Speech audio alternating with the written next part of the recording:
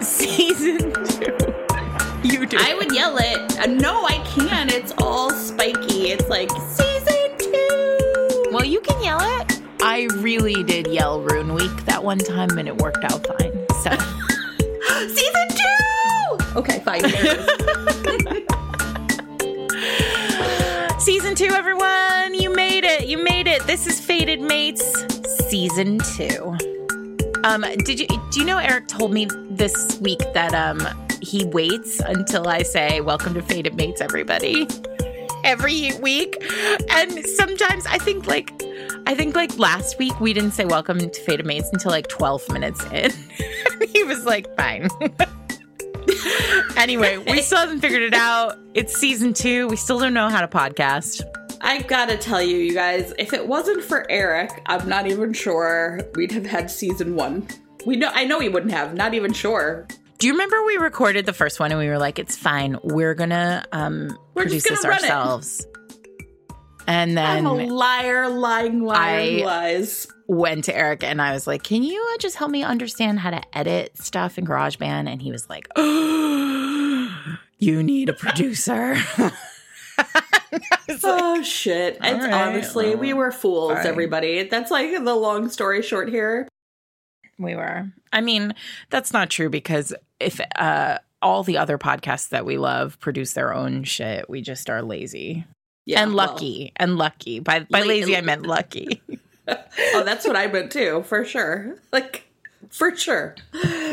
So, okay, it's been a few weeks that listeners haven't had us specifically, but it's been like 2 months since you and I have recorded a podcast. I know. It's wild.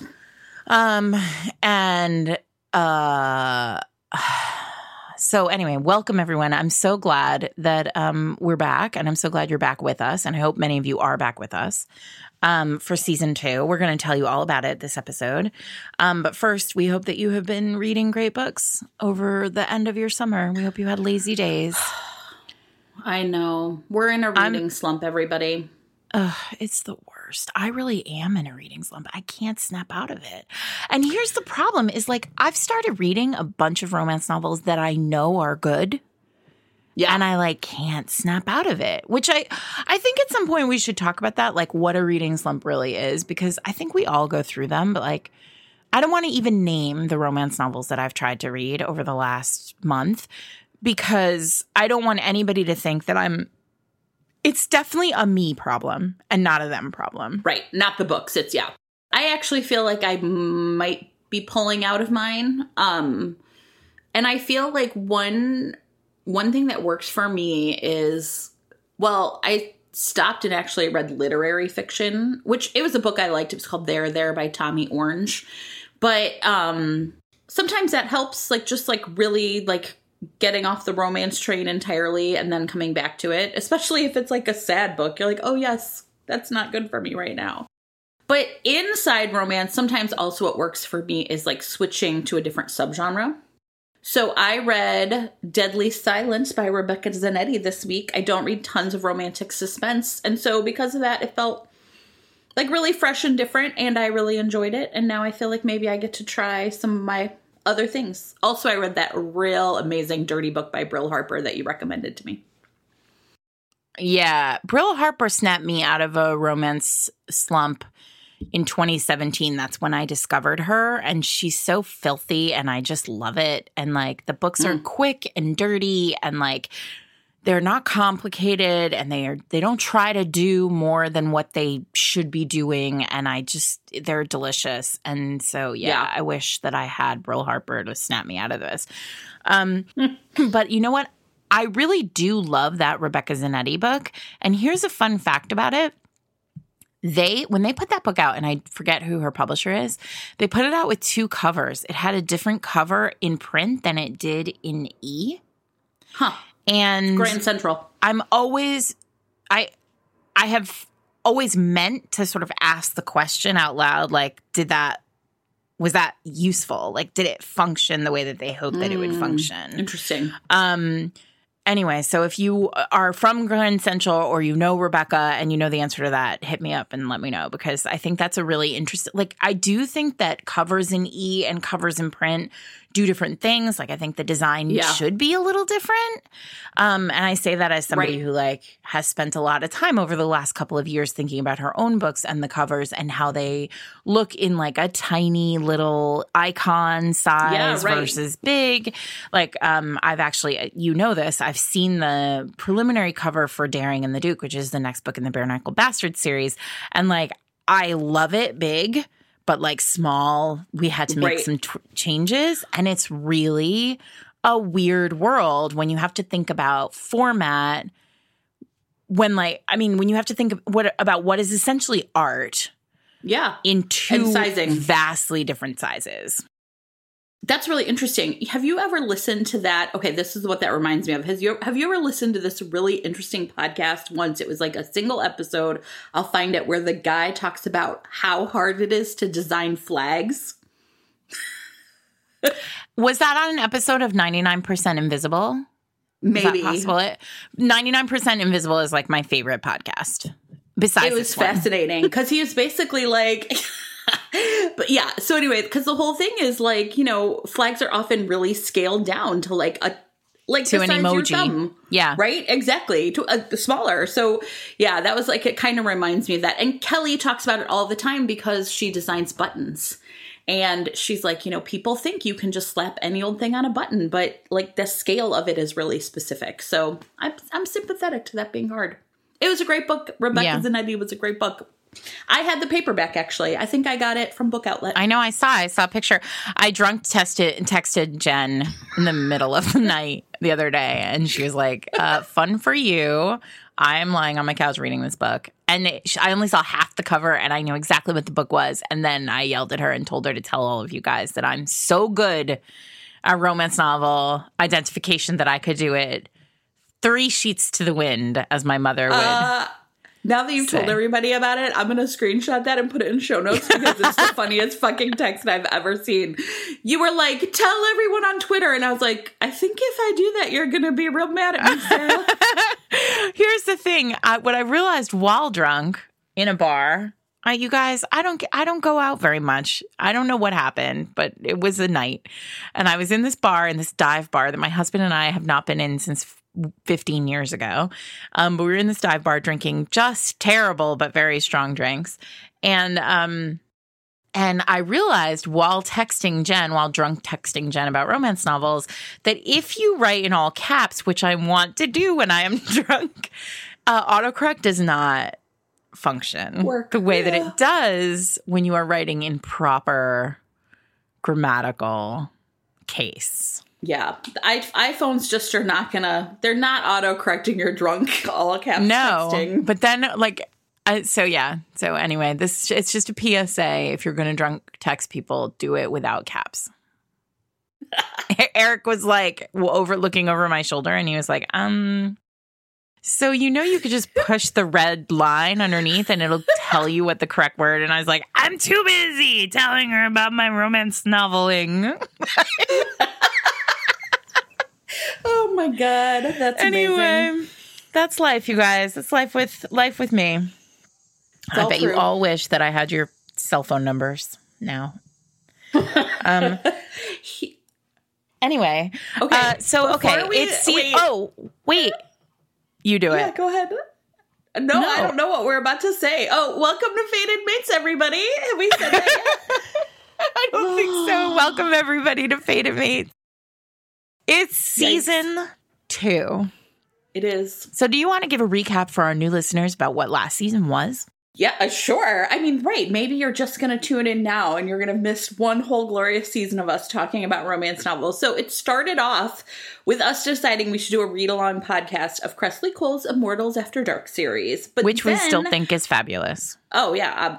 Obviously, you should all listen to it. And we welcome listeners who have never read the books listening. I feel like, go for it. People did that. We thought they were awesome. We thought they were bizarre. But in like an awesome way. But awesome. Yeah. For sure. My brother was one of those people, and he was just like, blood blowjobs. And I was like... Can I tell you, I love that your brother did that. Like, I love that your brother did that. I mean, to be fair, so did Eric. And as part of our drunk texting, and this can go in the spreadsheets too, he was also a little bit tipsy, you guys, the other night. And he like launched into kind of unsolicited, launched into a like loud diatribe about how obviously Lila's like reincarnated self, old reincarnated self, was in the wrong when Cian cut his horns off, and he was only 16 and she was culpable. Like, they were definitely, I was right. Essentially, I was right and Jen was wrong. And you were like, can you believe that? And I was like, well, yes, I can believe that he would take your side. No, he's never taken my side on any other form of media. I don't know why he would start with demon horns. But it was amazing because he was so impassioned about it. And he was like, listen, men suck. I'm not denying that. Like, yeah, most of the time we're completely in the wrong, but he cut his horns off for her. He mutilated himself for her because she basically told him that he wasn't good enough when he had him. It was amazing. It was incredible. And I just want everyone to know that Eric has never read a word of Cressley Cole, but he has listened to every podcast. So yeah, probably more than once. He's like, I'm so tired of listening to you guys talk about it. No, it was amazing and you should listen. But every other week we had an interstitial episode where we talked about romance based on trope or theme. And the best part about that is in the beginning, if you listen to the very first ones, they were like 10 or 15 minutes long because that's what we were going to do. Is just going to be a little quick thing. But then they, of course, turned into, just hour-long explorations of an entire... You're going to learn a lot about romance by listening to us, and we're funny. That's all you need to know. I also think it's important for our past listeners to understand that, like, that we appreciate that the early interstitials on this episode were much shorter. Well, on this series were much shorter and didn't deep dive as much into why the trope worked. And so we're going to come back around to a couple of them, especially curvy heroines, because fun fact, over the summer, we pulled a bunch of data on search terms and how people are finding fated mates. And curvy heroines is like our number one search term. Yeah. So, and that was definitely a short one. And that is one I could talk about every year, probably. Yep. So, fair enough. So, ultimately, here's where we're at. We did IAD. We hear you. We've seen you guys saying like, oh, we want you to do another big series. We want you to do Nalini. We want you to do Christine Fien. We'd want you to do Gina Showalter. Thank you. And we love you for those suggestions, but no. I think we're done, at least for now. I think, with a full series reread. Right? I think we could say, for the next foreseeable future. Yeah. It was fascinating. Also, we're going to link in show notes to my interview with the Wicked Wallflowers, where I talked about how Fated Mates, I think, made me a better writer. So, I mean, like, I want to thank all of you for, like, listening to Jen and I noodle. Because the reality is that, like, I really think it made me a better romance writer last season. And I hope this season will do the same. Well, I think it made me a better romance critic. So I think that you and I both feel that way. Like, there's a lot benefited heavily. Yeah, absolutely. Yeah, agreed. So that all said, this year, we're going to keep interstitials. They're not going away because we love them and we love talking to new authors and reading other books and like talking about what works in romance and why. But every 2 weeks, Jen and I are going to bring you a deep dive read of a book that blooded us. I am so excited about this idea. You have no idea. I am thrilled that we were able to retain an homage to Cressley. So that's what it's going to be. So basically, we're going to talk a little bit this week. This is the intro episode to the series, to the season. It's going to be shorter. It won't be an hour long. But we're going to talk a little bit about what we mean by that, the books that blooded us. So obviously, in this scenario, Jen and I are Lothair. And these books are Ellie. Possibly Soroya. We're not sure. And we're going to go back and forth. Some of them we categorically adore, right? Like the first book that we're going to read, we categorically adore. Like there's no question that we don't love it. Some of the books we're going to read are books that like Jen hates this term, but seminal texts. Primordial texts for us, like books that made us love the romance genre, that established some like probably kind of weird like itches that we like to get scratched when we read books. And we're going to talk, and many of the books we have the list. It's like it's 22 books long, I think. I think so. But we just added another one yesterday. I don't know. We're not going to post the whole list. We're going to post them in groups so that you'll know kind of like where we're going. But essentially, we're going to talk. A lot of these books are old school romances published before 2000, before 2010. And so there are going to be sort of things that we get to unpack about how the genre has evolved, what the problematic pieces of the genre have been and still are. We're going to talk a whole lot about patriarchy and alphas and point of view. Jen's going to get very excited about point of view over the course of this series. But we're going to talk about, but some of the books are new. Some of the books are books that we've read in the last couple of years. And we already have an idea for season 3. So we're at least in this, I think, for another 2 years. What does it mean? The books that blooded us. Yeah, I mean, I think for me, one of the things that it was really an interesting, like Sarah and I, it was kind of like we were naming a baby. Like we each came up with our own list and then sort of exchange lists.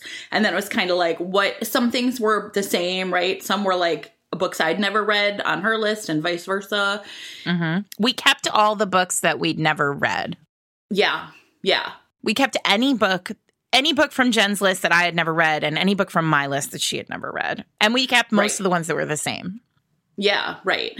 And then there was some, like a lot of the negotiating actually was when we had the same author, but different texts, right? So it's Susan Elizabeth Phillips, but what book are we going to do or whatever? And because Sarah and I are pretty close in age, I actually think a lot of I think we have a very similar like history with the genre in terms of how and when we started reading it and what that looks like.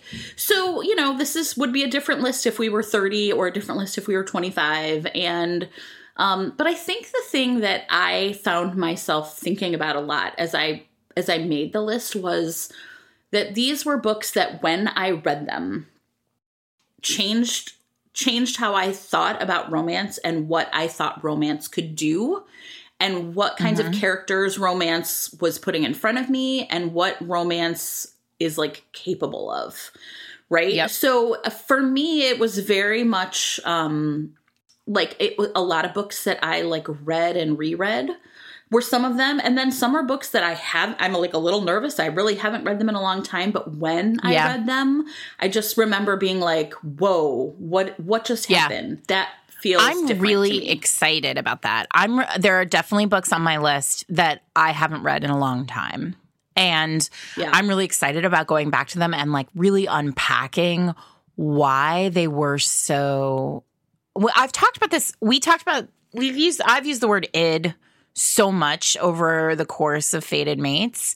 And I feel like what we're about to do is get where we saw Cressley doing this kind of like constant sort of picking at pure id for me.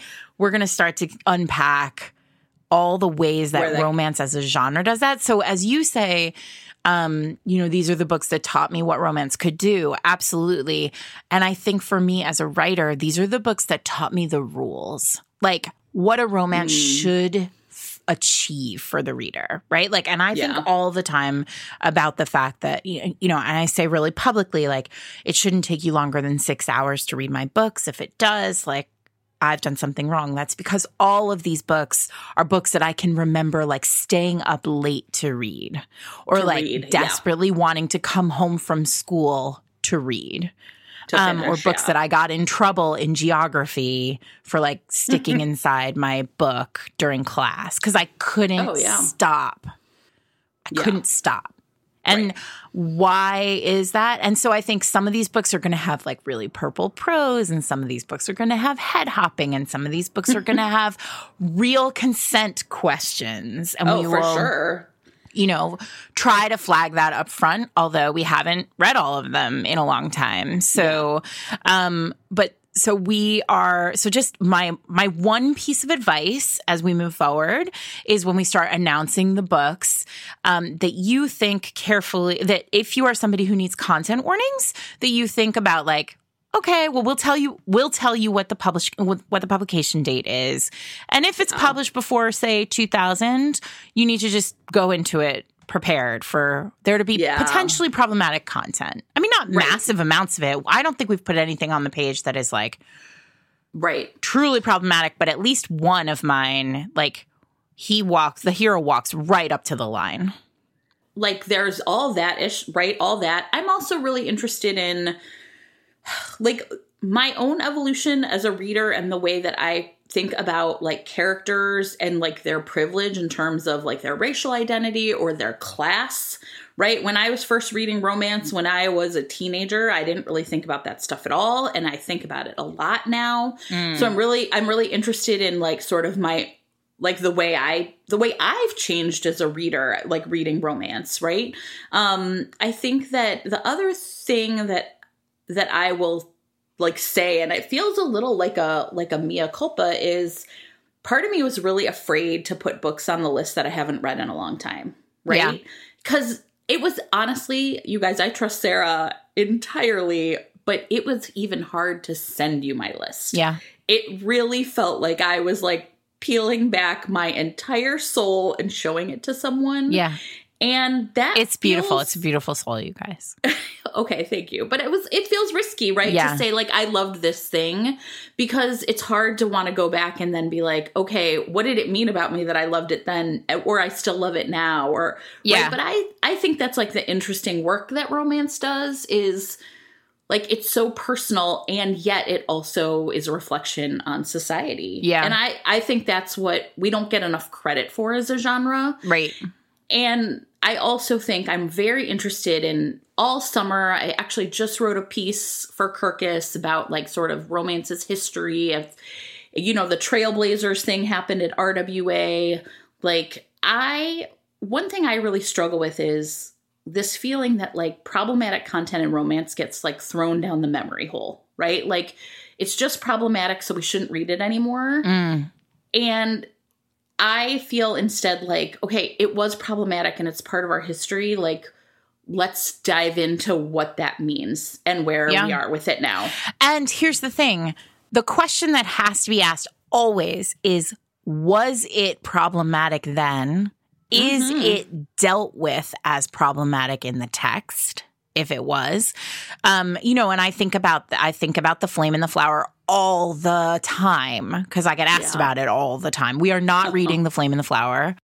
You're welcome, everyone. We're not putting you through that. But like, you know, and I think I may have even said this on the podcast before, but you know, Heather gets raped 4 times by Brandon, the hero, in the first 100 pages of the Flame and the Flower.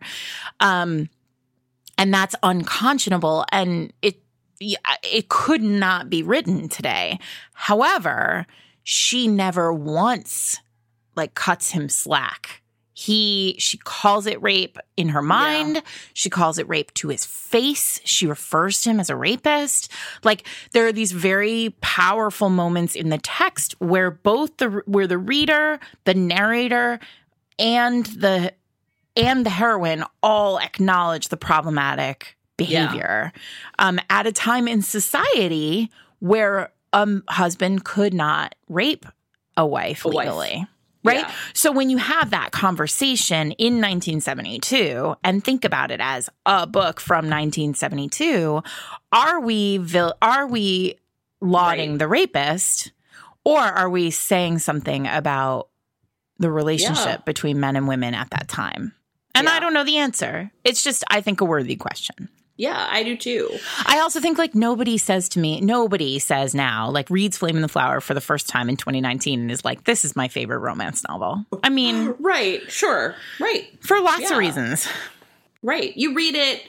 I mean, I think I'm also just really interested. I feel like I've said this before, but I'm like really interested in the way in which, like in other mediums, in TV or in movies, right? Like there's a way in which people can like watch problematic content from the past and acknowledge it's still like its role in the genre as a whole or in the medium as a whole. And I think I'm interested in like approaching romance that way, but kind of through the lens of like my own reading history. I think that's what season 2 is about, right? When we talk about books that blooded us, it's like the best of what romance does is like, who are we as readers then and now? And then like, who are we as a genre then and now? I feel like we talked about that first one a lot. I think you and I are really interested in talking about that second one in season 2. Yeah. And we are going to have lots of fun with listeners this year, because the books that blooded us are not the books that blooded you. And we want to hear about the books that blooded you. And we're figuring out ways that we can make sure that gets into the season, that all of your books get into the season as well. So do you want to talk about what the book is that we're starting with? I mean, anybody who knows us knows it's. I feel like everybody's in their car right now going, we know already. It's know. Dreaming of You. It's Derek Craven, of course. Of course it is. Of course it's Derek Craven. You guys, we haven't talked about Dreaming of You on an interstitial even, I don't think. No, I mean, we mention it a lot, but we've never talked about it. Right. We talk about it the way, like, people talk about Superman in comic book world. Like, everyone just knows, like, who that is and how we... but we're going to deep dive. We have reread it. Jen, for everybody, Jen doesn't know this yet, but there is a Moonstruck moment in this book too. And I'm very excited about asking for Eric to slide that in to audio. Yeah, we're going to talk about Dreaming of You. It's written by Lisa Kleypas. It was published in 1994. 1993, 1994, 1995 are like, there's something in the water in romance during that period of time. Several of the books on our list are from that time. And it feels like many of the texts that people point to as like the best or the foundational texts of the genre, of the modern genre, live in that 3-year period. And so actually I want to spend a little time talking about what was happening in the world then, because not right now, but during the episode. Right, during that episode. Yeah, you know what? It's also really interesting. And maybe this is for next time too, but I was in college, and that was sort of the point at which I really switched over from reading almost all category romances to no category romances. So I think like, and I didn't read as much, of course. I was in college, right? Like I don't think I read, I did not read Dreaming of You when it came out. I read it at some later point, and I don't know when that was. Yeah, I didn't know about Lisa until, I was living with Eric. So we were in our old apartment. So it was probably it was like the mid thousands, like 2005, 2006. That was, and I came to Lisa late, but I found Dreaming of You, and then I read I remember ordering them all from Amazon and them coming in a huge box. Like, and it came, and Eric was like, what is this? And I opened it up, and it was like 25 Lisa Kleypas books. I had spent $300 on books that you were like, I got to do it. Yeah. Yep. Yeah.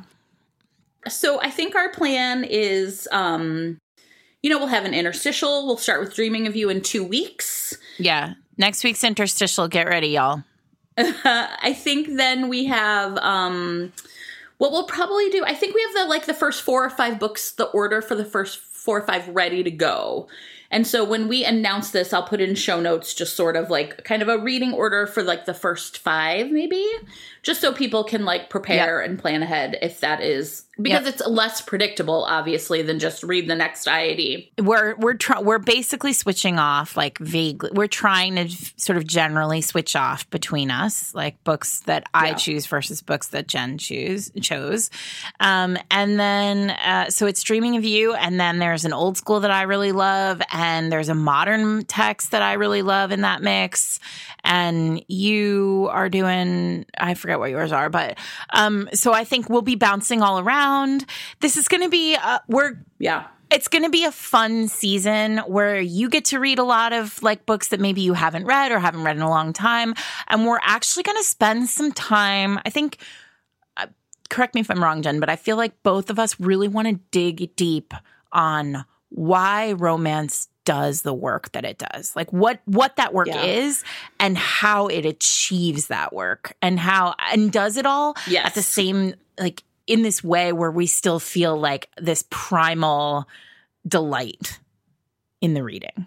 I think it's not always the case, but a lot of these books are also like foundational, right? I mean, you're saying seminal, fine, but foundational in the sense that we still see like the echoes of it in books today. And when that's relevant, we'll sort of talk about that too. So it's not the history of romance because that's like too big for anyone to tackle, and it's not the canon because we hate that. No, and it's not the canon. It's at all, right? It's like really, it's like pretty you eclectic, guys, I would say.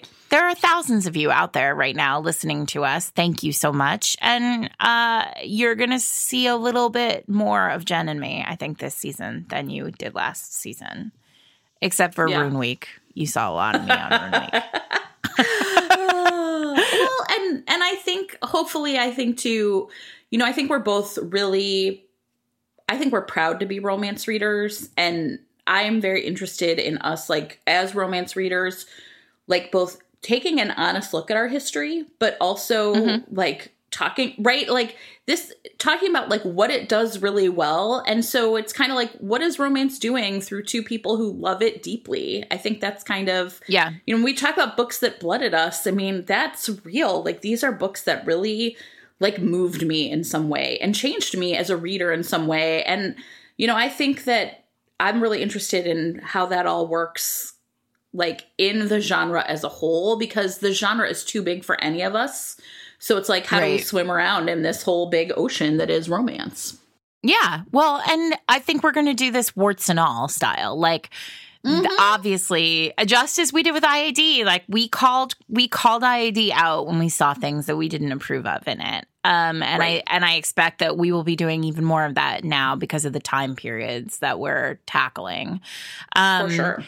But I also think like one of the things that we want to be very aware of is, for a lot of readers, especially readers who are newer to the genre, there's this sort of sense that like we have to burn the books that started the genre because of all the content, because of content issues. Yeah. And like, we don't have to burn those books because they really are formative texts. They're primordial texts. And everyone's primordial texts would be different, right?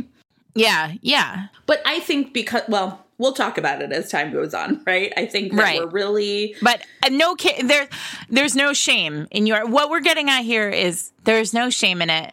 You guys love the books that you love, the books that blooded you. We want to hear about them. We're going to tell you about the books that blooded us. And we're all going to have a little moment, probably every episode, where we're like, please don't judge me, but I love that part. And like, that's right. And I want to dig into that. Like, why do we love those parts so much? Is it biology? Is it patriarchy? Is it sexy? Yeah. I don't know what it is.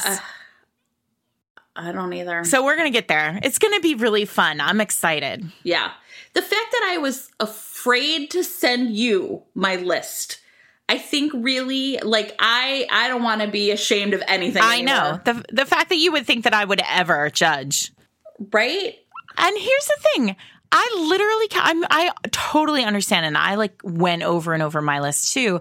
And what's fascinating about it is like in you and I don't think you and I have ever heard anyone say like, that's my favorite romance novel and judged them for it. I mean, like, oh yeah, no, aside from, Nazis or slave owners, right? Like that's sure.